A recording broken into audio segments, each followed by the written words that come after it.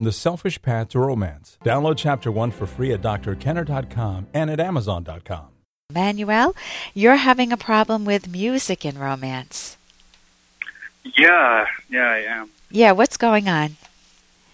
Well, I'm in the process of a breakup. I broke up about 3 weeks ago. Okay.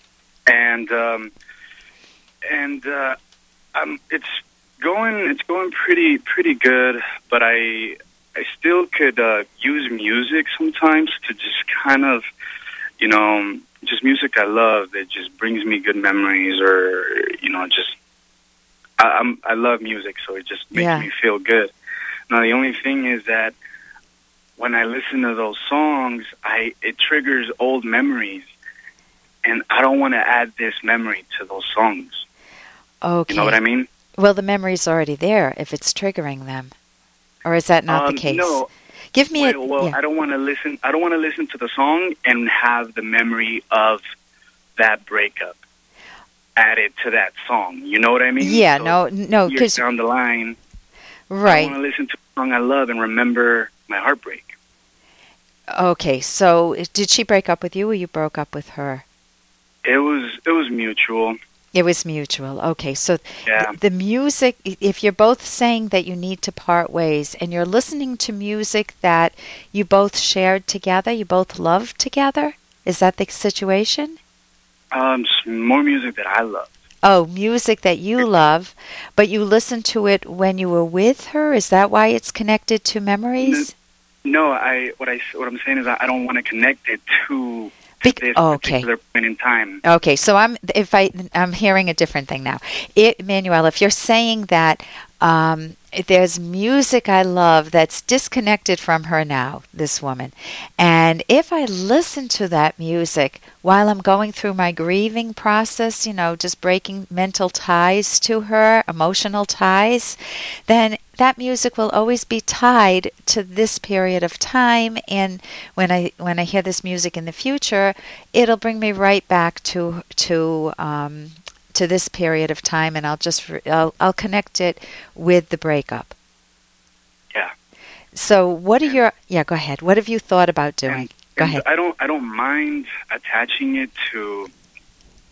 I mean, there's already songs that will trigger this. That will trigger it. I just don't want to add it.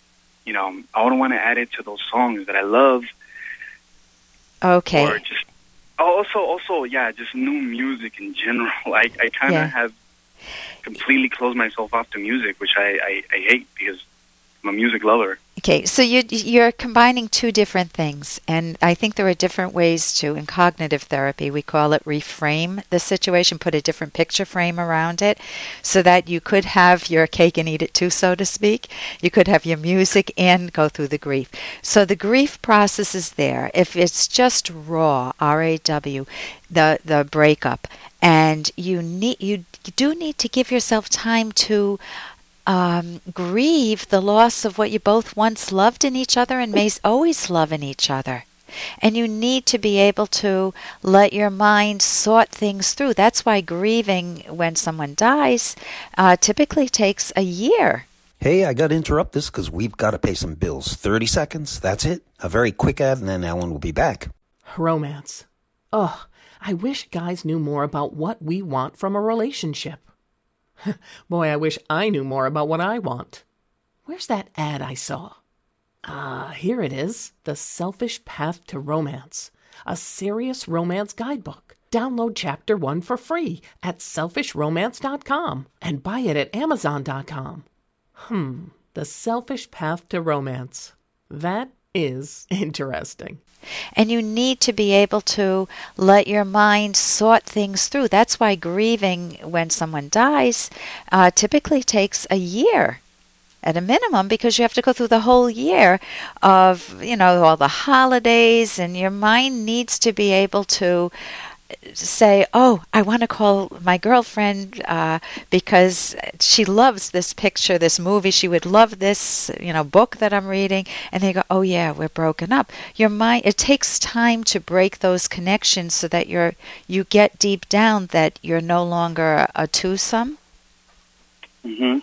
And if you want to use, you can either just listen to very different music. Let's say, what's the type of music that you don't listen to, but you might be willing to listen to a little bit, but it's not so much your cup of tea?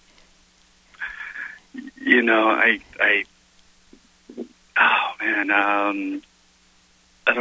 country music. Okay, so, well, man, that's the perfect music. That's going to put you in a perpetual depression, honey. You know, my girlfriend left me at the bar, and I'm sitting here.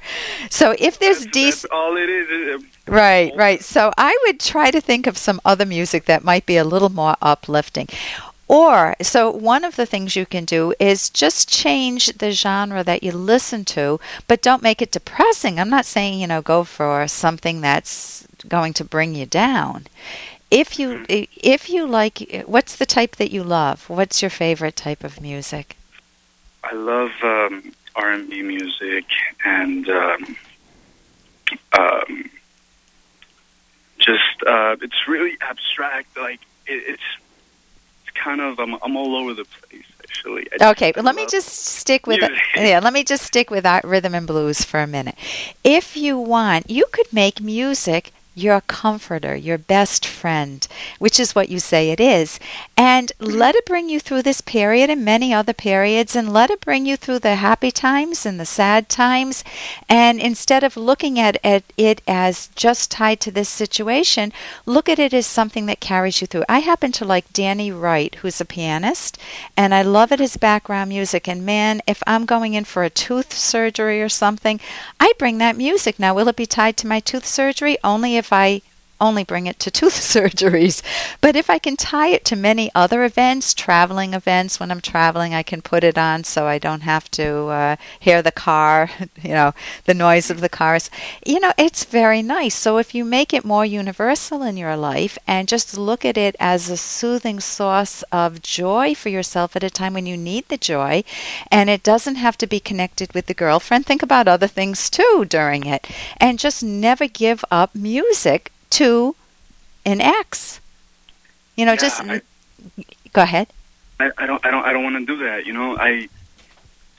I love it, and I've been, just going through some of these things in silence, which, it just, I don't know, it just doesn't work for me. But but I would not make it a big deal. It sounds like if you frame it that way, that it has to be tied to the sadness, then it'll always be tied to the sadness. I have music that carries me through sad times and happy times. I mentioned Danny Wright. There are many other songs, too, that I love, like yourself. And that is the function of music, And you can sample some new music, too, but I would not tie it. Know that you're doing two things. You're grieving, and you also want a support system, and your music can be your support system, and you don't have to dump the music at the end. So thank you so much for your call, and I wish you good listening. And here's a little more from Dr. Kenner. Dad and I had another fight. So I'm afraid if we stay under the same roof together, we'll do irreparable harm to the relationship we have as it is. You might remember why you moved him in the first place. You wanted to get closer to Dad. I still do. There isn't anything I'd like more, but he makes it impossible. I can't read my book, I can't have my coffee, I can't have any peace in my own home. So what you're saying is you want to be closer to Dad, but you don't actually want him around. And isn't that always the struggle that we have with people who we're really close to, our family members, sisters, brothers, mom, dad, maybe even your spouse or your kids? You want to be close to them. You want that feeling of being connected, and you also want your independence. And how do you navigate that? How do you not let yourself do so much for Dad in this case? That was obviously from Frasier. How does he not do so much for his dad that he feels stepped on, that he feels like he doesn't have a life of his own? And how does he keep his own life while being independent? Well, living apart gives them both the privacy. Obviously, if a parent moves in with you, it's a whole different ball game. And it's very hard to navigate those situations without a lot of hurt. For more Dr. Kenner podcast, go to drkenner.com and please listen to this ad. Here's an excerpt from The Selfish Path to Romance, the Serious Romance Guidebook by clinical psychologist Dr. Ellen Kenner and co-author Dr. Edwin Locke. To become a better romantic partner, understand where emotions come from. Every emotion is caused by a specific type of subconscious evaluation or appraisal. Here are some examples. Happiness is the emotion stemming from the appraisal that you've achieved or are making progress toward your most important goals and values. For example, romantic love. Satisfaction is a narrower, less intense form of happiness, usually stemming from gaining or holding a particular value.